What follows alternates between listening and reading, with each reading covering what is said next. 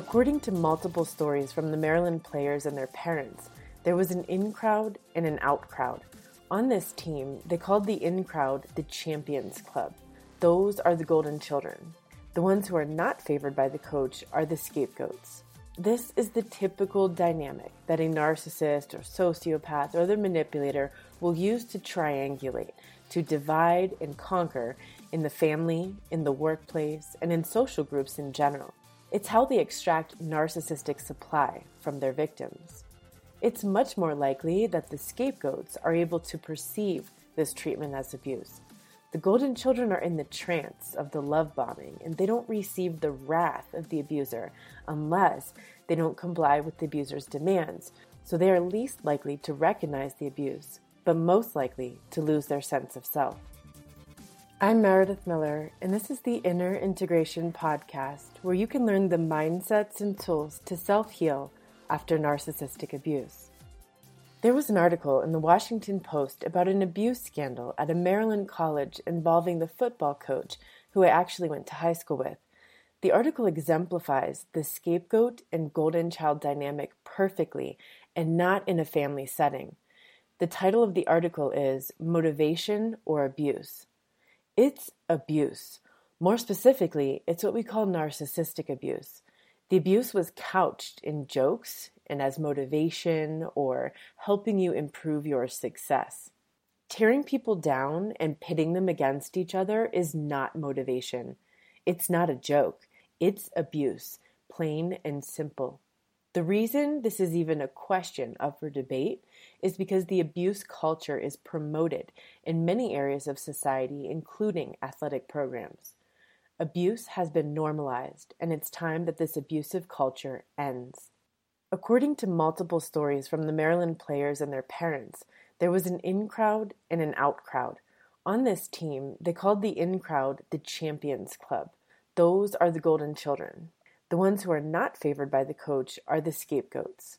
This is the typical dynamic that a narcissist or sociopath or other manipulator will use to triangulate, to divide and conquer in the family, in the workplace, and in social groups in general. It's how they extract narcissistic supply from their victims. It's much more likely that the scapegoats are able to perceive this treatment as abuse. The golden children are in the trance of the love bombing, and they don't receive the wrath of the abuser unless they don't comply with the abuser's demands, so they are least likely to recognize the abuse, but most likely to lose their sense of self. If you were in the Champions Club at Maryland, you were treated with bags of gear, great food, massages, one ex-player said. Meanwhile, people not in the Champions Club were fed hot dogs and beans. They wanted to make a point. You were either loved or hated. If they didn't like you, you were mentally and verbally abused by Coach Court and Coach Durkin. Other coaches who promote the same abuse culture will also defend this as motivation. These young players want to be successful. They want to make it big. So they're willing to go through this hell because they're being told that this is what they have to do and because it's normalized by the culture. This is exactly how the abuser tricks you into accepting the abuse. They have something that you want or need. They dangle that carrot to get you to submit to this treatment because you are dependent on something, whether it's their help with finances, status, connections, a job, filling the loneliness from a lifetime of abuse, or in this case, shining on the field and maybe making pro one day. In the process, you fall into one of two roles, the scapegoat or the golden child. The scapegoat is the rebel and the black sheep. It's the child or adult who is blamed for nearly everything that goes wrong. They are used as a trash bin for the family or other groups' shame and problems. The scapegoat is used to maintain the perfect facade of the family or group and also to hide the abuse and dysfunction. They're taught to believe that they're never good enough, and this will carry into adulthood. The scapegoat is the one who's the whistleblower, the truth teller in the family and in the office and in society. They're the ones who question everything and don't accept the abuse culture. They never feel like they belong, and they might spend childhood and adulthood trying to fit in and figure out where they belong. As adults, the scapegoats struggle with finding a sense of connection, and they're greatly driven by a sense of shame that they have internalized from the narcissistic family, workplace, religious or spiritual organization, or some other social group. The golden child is praised conditionally based on their conformity to the abuser's whims and demands for image and perfection. They will develop a perfectionistic drive because they learn as children that the only way they can please the narcissistic parent is to be as close to perfect as possible. They lose their identity and sense of self in the process. They develop a false self in the world, thinking that no one will accept them for who they really are, and they beat themselves up terribly when they make mistakes. The golden child is used by the narcissistic parent to extract love and attention. This child is an extension of the narcissistic parent and will receive their wrath of anger, possession, jealousy, and guilt tripping when they set boundaries or individuate by having friends or interests in activities outside of the family unit or that social group. In adulthood, the golden child is also suffocated by the narcissistic teacher, coach, boss, etc. They learn that they are only valued for what they do for the manipulator and not for who they are as a person. Sometimes I see people arguing online about which one is worse. They're both awful roles to be cast. Both the scapegoat and the golden child are projections of the narcissistic parent, teacher, coach, boss, leader, etc. They're both false identities created by the narcissist or other manipulator to compensate for their own self-hatred, failures, shame, frustrations, and general blame for when anything goes wrong. The scapegoat and golden child are both pawns to meet the needs of the narcissist. When those needs are not met, they are both punished. When either one of them exhibits independence and individuation from the group, they are the target of the smear campaign. All of these roles could have loving yet hurt people behind them. It becomes a defense mechanism for survival. Keep in mind that the love bombing that the golden child receives isn't real. It's just a seduction, a manipulation to get them to do what the narcissist wants, which is to serve as a slave or an appliance. It is soul rape, no matter which role you are forced to play.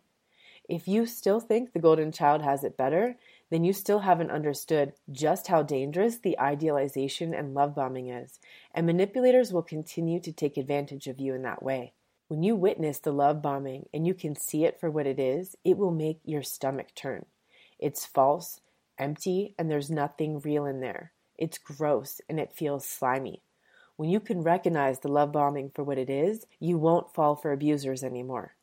There's another character who is seldom mentioned in this dynamic. It usually happens in families with more than 2 kids, and it can happen in organizations and groups as well. When it happens in the family, we call this other sibling the lost child.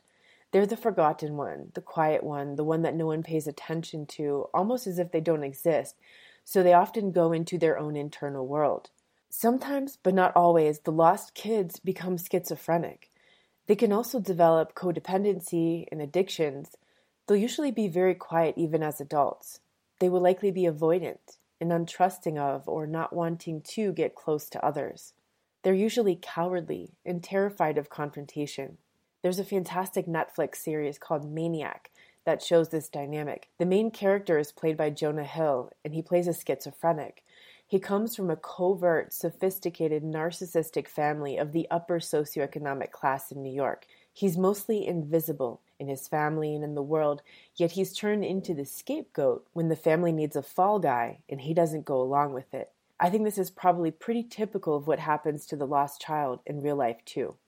The roles of scapegoat and golden child are often rotating and reversible. In some families and groups, the roles are designated and don't change except on rare occasions. In other families and groups, these roles are flexible. In addition, a person who was the golden child in the family, who grows up to be the whistleblower and call out the abuse, will quickly be cast into the scapegoat role in order to preserve the untarnished family image.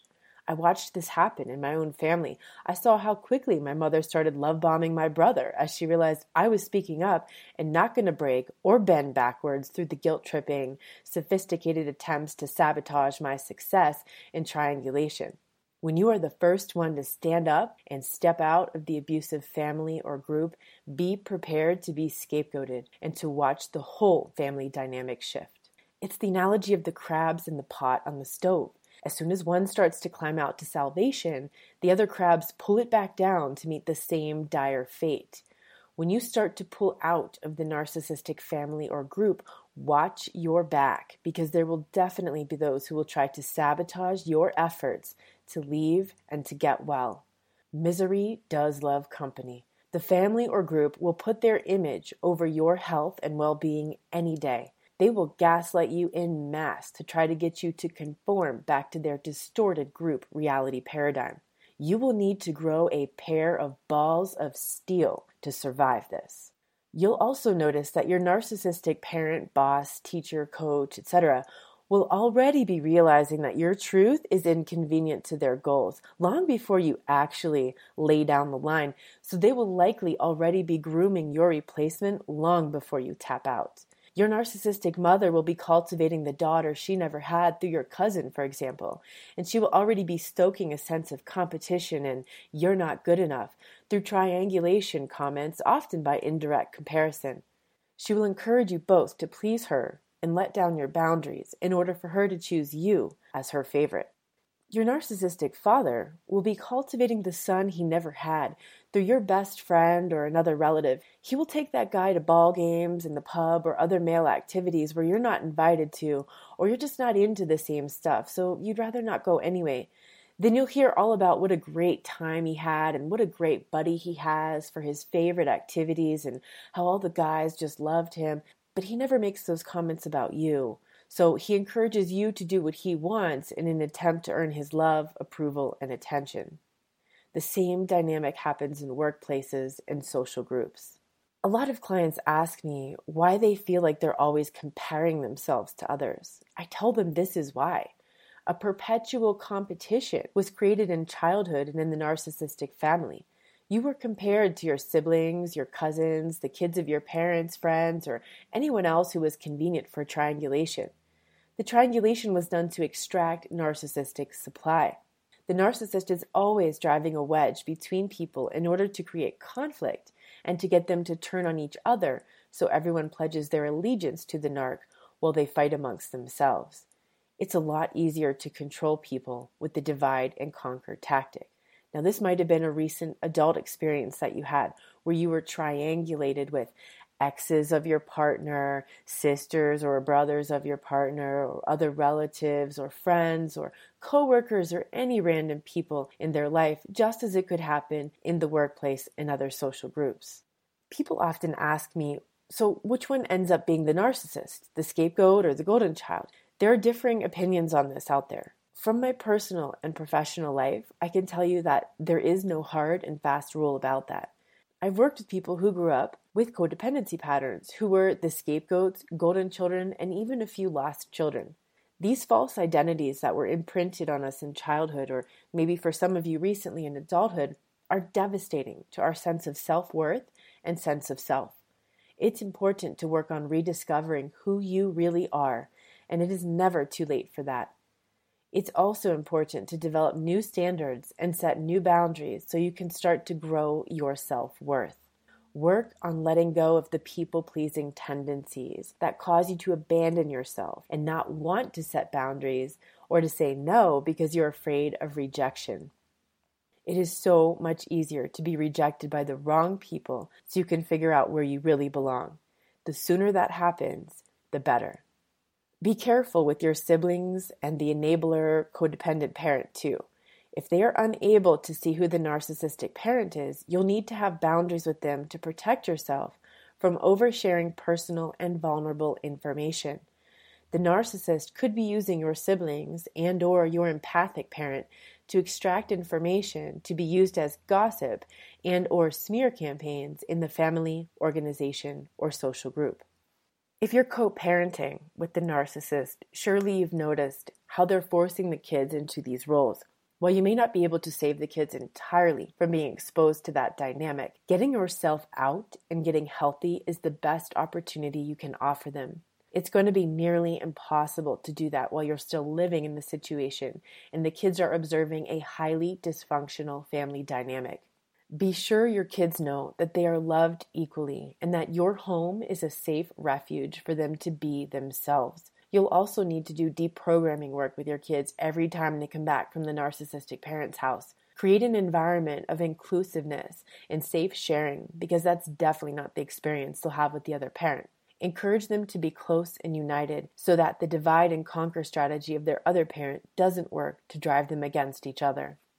The sooner you get away from this dynamic in the family, in the workplace, and in social groups, the sooner you're back on the path of sanity and health and infinite possibilities ahead.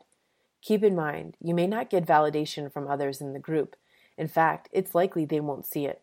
Don't let that confuse you into staying in the reality paradigm of the dysfunctional and toxic group. Own your reality. Check out the podcast episode I did on unsubscribing from the narcissist reality and owning your reality for a powerful technique on how to do that. You can guarantee that no matter which role you were originally cast into, when you speak up about the abuse and start setting boundaries, you will become the scapegoat. I'm for sure going to be the permanent scapegoat in my family. From now till death do we part, and that's fine with me. They live in a very different reality, which I'm not part of. I fully unsubscribed from that reality now, and it's no coincidence that my life is so much better now than it ever was, or I even could imagine that it could have been. You'll see how quickly people turn on you as soon as you start speaking the truth, even people you were once close to. One truth bomb just blows up everything in an abusive environment. It's not a bad thing. It's just uncomfortable at first. It's also sad to have to make the cuts in order to save yourself, and there's definitely a grieving process that follows. Be patient with yourself. It'll be what it'll be. Eventually, you'll start to forget what their reality is, and you'll find yourself thriving in your new reality. This is something that wasn't possible while having those people in your life. The two realities couldn't coexist. One of those realities is the path of dependence, devastation, soul rape, loss of sanity, loss of health, no inner peace, feeling like you're constantly fighting in life, feeling like you have no value or worth other than what you do for others and how much you sacrifice yourself in the process. Self-confidence and self-trust, forget about it. It's not possible while you're living in that reality. The other reality is the path of your liberation and salvation. When you divorce that old reality and start owning your reality, everything in your life shifts, and you are on the path of self-healing and moving forward. Your self-esteem and self-worth raise. You start trusting yourself again. You start realizing that you have a lot of value as other people respond differently to you than what you had always known in the family or the workplace or whatever organization and social group where you experienced the abuse. Stop trying to make it work in the name of marriage or family or vows that you took to a religious or spiritual community, or even sticking out a job in a toxic environment. Whatever the reason you use to justify it to yourself, to keep trying to make it work, but it just doesn't work. Instead, get honest with yourself and reevaluate. Ask yourself why you're still trying to make it work. Remind yourself of Einstein's definition of insanity: doing the same thing over and over again and expecting different results. It's not supposed to be that hard and painful. Give yourself permission to let it go.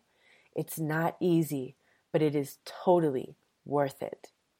Here's a short clip from my YouTube video on the scapegoat and golden child dynamic.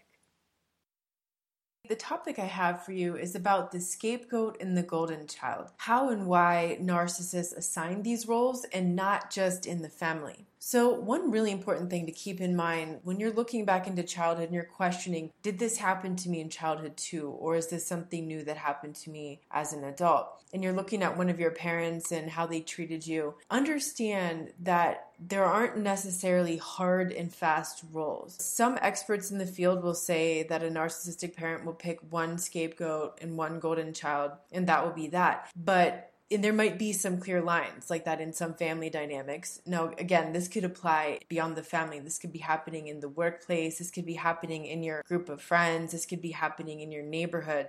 There could be some clear lines in some dynamics in some families or tribes. However, in other families and other tribes and other social groups, it can be very fluid. There could be back and forth. One day, this person is the scapegoat and this person is the golden child or the golden person, let's say. And then another day, it's flipped the other way around. And typically that flip-flop depends on who is pleasing and displeasing the narcissist more in that moment. For example, if you speak up about the abuse or something, and maybe you were once mostly the golden child, be ready to see the tables turn quickly on you. You become the scapegoat because the narcissistic parent is now idealizing the other child because you've then taken a stand against the abuse. This could be something that happened as an adult, but maybe this happened in childhood as well. Just maybe you didn't even know the word abuse or realize you're being abused, but you called something out about your parents' behavior. But again, remember, this can apply. I'm going to talk about the family, but keep in mind this can apply to all sorts of groups of people because narcissists tend to do this with different people. So in the family, the scapegoat and the golden child become these roles assigned by the narcissist in order to play the game of extract narcissistic supply through triangulation. Triangulation is like driving a wedge between people. So this can be done by a narcissistic parent or narcissistic anything. It could be your lover, your spouse, your friend, your boss, your coworker, your neighbor, your grandparent, the grandparent even of, say, your kids. Basically, the game involves two or more people who get pitted against each other, and usually they don't even realize what's happening. They're just aware of the conflict between each other, and there's just always this conflict, and maybe they can't figure out what's going on or where the conflict is coming from, or maybe it's very clearly this parent or this other person. But essentially, the narcissist does this because they want you to turn on each other and have the loyalty of you both. So the narcissist wants the loyalty of everybody, and the narcissist wants everybody fighting amongst themselves. So the narcissist will fabricate lies, gossip, they'll reveal private information about you, they will manufacture enemies, they'll get you to tell on each other, they'll get you to say something bad about each other by probing one person and kind of setting it up in this way to get you to agree with them, and they'll go to the other person and say, oh, guess what so-and-so said about you. Essentially, what they'll also do is get the golden child or the golden person to gang up against the scapegoat. So I read this maybe a couple years ago, and I can't find this term again. If one of you knows it, please write it in the comments. It was something like sympathetic abuse, and I just tried to look that up, and I couldn't find it. But what it meant to me, and I called my brother immediately as soon as I read it, and I was like, so I read this thing that if you grew up with a narcissistic parent and you're the golden child, typically what happens is your parent gets you to sympathize with the abuse against the scapegoat sibling, the scapegoat child. So I asked my brother, I'm like, did this happen? Did this ever happen? Was I ganging up on you, against you with mom? And he's like, not that I can really remember. Oh wait, but there was this one incident where, like, for whatever reason, he was really late. He and his buddy were really late getting picked up from wrestling. I don't know why. Whatever, this was before cell phones and all that. And for some reason, I was with my mom. I don't remember this at all, but chances are she got me to go with her in some kind of subtle, covert way. I mean, I was 17, 18 years old. I definitely didn't have to go with her. I could have stayed at home, but that misery loves company thing. So maybe that's how I got involved in the car. And then probably she was poking at me the whole time to get me to be really upset that I was wasting so much time in the car when I had homework and wanted to call my boyfriend or something like that in the evening. So by the time my brother gets to the car, she's raging. And my brother's like, yeah. And there were times where you were like, yeah. And like, you were upset too. And yeah, now I can totally see that. I didn't even realize that I was being used as a pawn to gang up against him because it was just set up that way. The very subtle dynamics of things that could be done in a much more overt fashion as well. Another way is when the narcissistic parent tries to get you guys to hate each other, to dislike each other for whatever reason. Growing up, there was this pasta left on some plate in the hallway, and my brother ate the pasta. It was like a little bit of pasta left. Maybe my mom ate in bed or something, and she left this thing in the hallway, and she was going to take it downstairs later, and the pasta disappeared. So obviously it was my brother who ate it, and she was questioning us both, like, who did it, and my brother wouldn't admit it, and I didn't do it, so I said I didn't do it, and she just kept pushing, and then she was like, fine, we're not going to eat pasta for, I don't know, weeks or a month or something until one of you fesses up, and then she got me to be mad at my brother because he wasn't telling the truth, truth, and then I was getting punished for what he had done and stuff. And they'll do this kinds of stuff to drive a wedge between you and your sibling. In my family, I was more the conformer, so I was more the golden child. But that wasn't always that way. I had extreme pressure to perform, and when I didn't measure up to that, there was cruelty, there was criticism, there was shaming, and those same tactics were sometimes even used to motivate me to do something that she wanted me to do. One of my friends from high school and we got back in touch again recently, and I mentioned this situation with my mom to her, and she's like, yeah, I always felt like she wanted you to be more popular, or she wanted you to be on one of the courts for one of the dances or whatever. She at least wanted you to campaign to do that, and like she seemed disappointed that you weren't part of the popular group of people. I'm like, amazing that you noticed that. And that's what can happen to the one who's predominantly the golden child. So essentially, I lost more of myself because I was trying to be what she wanted me to be. My brother was more the rebel. He was more of the scapegoat, and he received constant criticism of everything. And what happened though is he developed a much stronger sense of self and his reality. There were times where he would just call my mom out, say, Mom, you're the only person in the world who doesn't believe in me. I didn't have that kind of self-esteem. I didn't have that kind of clarity about who I am and what was my reality. And so usually the scapegoat figures things out first because it looks a lot uglier to them. It looks a lot uglier to them. They rarely get those doses of love bombing and idealization that the golden child will get as long as they're conforming. And also sometimes the true golden child, like the one who just can't do anything wrong,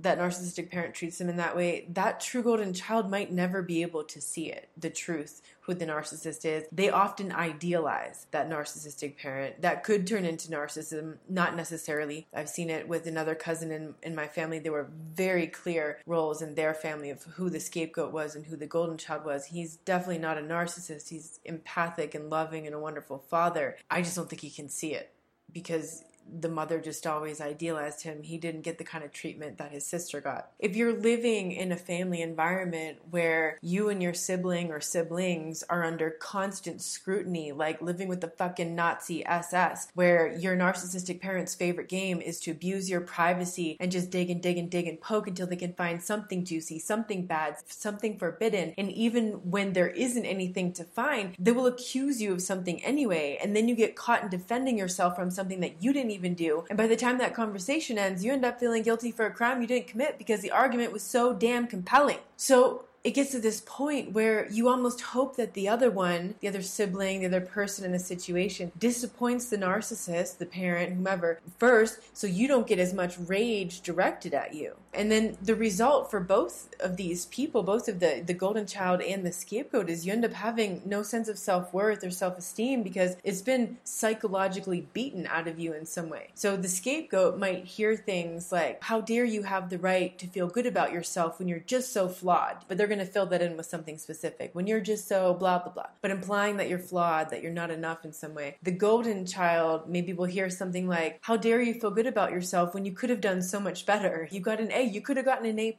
That kind of thing. It's never enough. It's never enough. And this whole dynamic in a family, and again, in the workplace, in a neighborhood, in a group of friends, it can get to the point where the kids or the adults in the situation don't realize what's going on. So one of them is just relieved to not be receiving the abuse at the moment, so they don't speak up for or defend the other, even when they see what's happening. And that's the whole game. The narcissist is trying to make both of the people or all the people in question please the narcissist in order to avoid the rage, the cruelty, the control, and in order to get those breadcrumbs. Like, so in a family, it's the breadcrumbs of motherly love or the breadcrumbs of fatherly love. If it's at work, it might be something more like approval and status, and that same thing might apply to social circles. So I think the result is like, it's not better or worse to be the golden child or the scapegoat. It's different flavor, but it ends up with both of them developing anxiety about when the next rage attack is coming and wanting to avoid that at all costs. Both of them developing deep self-doubt due to all the words of criticism, demeaning, cruelty,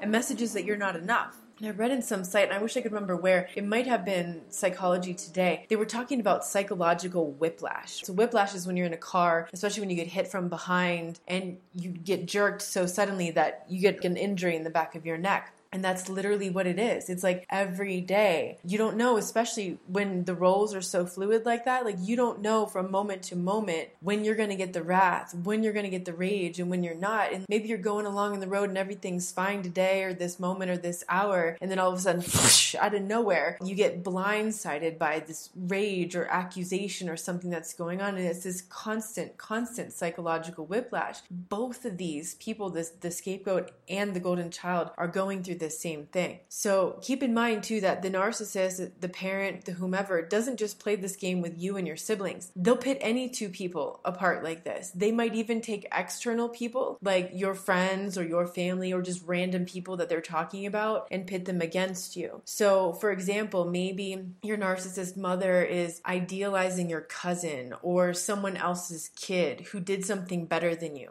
And the overt narcissist is going to straight up say that to your face. So-and-so so much better than you. Why can't you be like so-and-so? It's very overt in your face. The covert narcissistic parent is going to be a lot more subtle. It's going to be almost undetectable insinuations where they're just telling you the story, but it's loaded with all these, there's something there. You can feel that they're like little daggers and double entendres and insinuations that you're not good enough, and it ends up eating at you later and really confusing you because of that plausible deniability and their meticulous use of words. Regardless, it ends up making you feel like a failure. It makes you feel like you're not good enough, you're inadequate in some way, or like you need to keep measuring up to earn their approval just like so-and-so earned their approval. Or they could take another route where maybe they're talking about someone else who made a mistake or who did something that they didn't approve of, and they're going on and on about how they feel about this person or what they think about this person or the actions that they're taking about this person or shutting this person out of their life or firing this person from a job or something like this. And what they're doing is instilling fear in you. If you do that same thing, you're going to meet the same fate. So they can play with a lot of different dynamics here. The result is essentially the same. And the goal, I believe, is divide and conquer. You know, you get the narcissistic mother or father, they want to divide and conquer the children so that they can control and manage everything. Everyone is loyal to the narcissistic parent because they don't want to meet with their rash and their wrath and their punishment. And then they're going to fight amongst each other. I mean, this is the political system in America. You've got two political systems. And then essentially what happens, just same as with the narcissistic mother, it's the same as what happens in social groups, in cultures, in countries, and politics, is the narcissist spins a polarized narrative, which is gaslighting. They tell you the way things are in some kind of way, and they're lying to you. They're making you believe in some kind of reality that isn't real. They're denying your perception of reality. They're going to create a problem. They're going to manufacture that problem and reaction by stoking your emotions like fear, jealousy, anger, especially fear. And then they provide the messed up solution to the whole thing. So that's exactly how it goes. It's spinning a narrative, problem and reaction, solution. Same thing happens from the familial level to the group at work, to the group of friends, to the neighborhood, to the mass society. So what happens then is they keep you fighting between each other. So you can't unite. You can't uprise. You can't all say, oh, you're the one with the problem here, not us. That division among people keeps the ruler in control. This is the goal of triangulation, is get them to fight amongst themselves and get narcissistic supply in the process. This can even be done when the narcissist isn't there. The lengths they will go to in order to maintain that control even when they're not present, so the abuse just keeps passing on and on and on, is astounding. My mother did this one time when I was going to go to my cousin's house. So she and my cousin's mom, both narcissists, they talk on the phone a lot, they do lots of gossiping. Her daughter's an amazing human being and I absolutely love her son. And so I was going to go over there. This was almost 3 years ago. I had like $0 to my name. It was horrible time in my life, but I wanted to go hang out with my cousins because they're awesome people. And my mom's like, why don't you take a bottle of wine over there tonight? I was like, it's not really necessary. Just take a bottle of wine. She was really insistent. So as I was going to go, she had 2 bottles of wine for me to choose from. One was red and one was white. And she knows that I never drink white wine, ever. Like, I just don't like it. I will in a very rare situation if it's really hot. But she knew I was going to pick the red wine. And I didn't even read the labels because it didn't matter to me. I just grabbed the red bottle. And I also know that my cousin, they're Italian, they're into red wine too. So I get to my cousin's house and I hand her the bottle of wine and I was so ashamed, and my mother knew this was going to happen, and I walked right into this trap. My mother knew I wasn't just going to be like, I have no money, my mom sent this bottle of wine. There were other people there, like it wasn't just us. So it was awkward and embarrassing, and my cousin looks at the bottle and she's like, menage a trois. And I was like, oh God, there was no taking it back. I realized exactly, I saw the whole thing line up. My mom did this as a form of triangulation because she knows that my cousin is kind of insecure about that kind of thing. And here I'm there and she's got a husband. And what's this idea of menage a trois? Like, that was the furthest thing from my reality. But I fell right into that trap. And I was so ashamed that I didn't have the balls to speak, to just straight up tell her the truth as I would now if that was happening. I totally bombed that moment. And my mother got narcissistic supply without even having to be there. She won. She created that awkward situation, those uncomfortable feelings between my cousin and I so that we couldn't unite. And she wasn't even there. I fell right into that trap. So beware that you could get set up like that. You could get set up to be in that kind of position where you even create the awkward situation, and that's not at all what you wanted and that wasn't what you intended. Or you could end up being the sympathizer and not even realize that you're being used to sympathize with their abuse against someone else. The bottom line is having a narcissistic parent is the gift that just keeps giving, and it just goes on and on. There's just constantly these sorts of situations that will happen. But the amazing thing is that if you have siblings who went through this with you, and if you are an only child, I am so sorry. I can only imagine how lonely that must have been and how much you really probably doubted your reality and just how devastatingly lonely that must have felt. But for those of us that have siblings who went through this with us, it's like you've been on the front lines of a war together, a war that no one else understands or maybe even knows happened. And that is either an opportunity for a special kind of bond to form between you two, or it's a recipe for a disaster. Do the best that you can to aim for that special bond that you guys can relate to because you survived that together. But if you realize that you have toxic sibling or toxic siblings, then you may need very different boundaries to protect yourself from harm, because this whole game, it could end up being at the end of the game that all siblings or both siblings realize what's going on and you can unite and recognize who the parent was, or maybe it was both parents in your case. But it doesn't always work out that way. It's devastating what can happen from this kind of abuse. And again, like I said, this can apply to so many situations. It's not just limited to the family, but this is typically how we look at this concept in the familial context. Did this help you in any way? Do you understand anything a little bit better about what happened to you? Does this ring a bell to you that maybe in your family there wasn't a hard and fast line between this person was always the scapegoat and this person was always the golden child? Was there some blurring of the lines? Did you notice that as well? Or was your family very clear? One scapegoat, one golden child. Thank you so much for tuning into this episode of the Inner Integration Podcast. I hope you learned something today that helps you see from a new perspective so you can take new action and transform your life after narcissistic abuse. Remember, you are enough, you matter, and you got this. If you liked this episode and want to hear more, you can subscribe to get automatic updates on new podcast episodes as they're released. Visit us online at www.innerintegration.com, where you'll get a free 3-part video course when you enter your name and email on the homepage. Get loads of more free content to help you heal after narcissistic abuse on YouTube, Facebook, and Instagram. Big hug to you.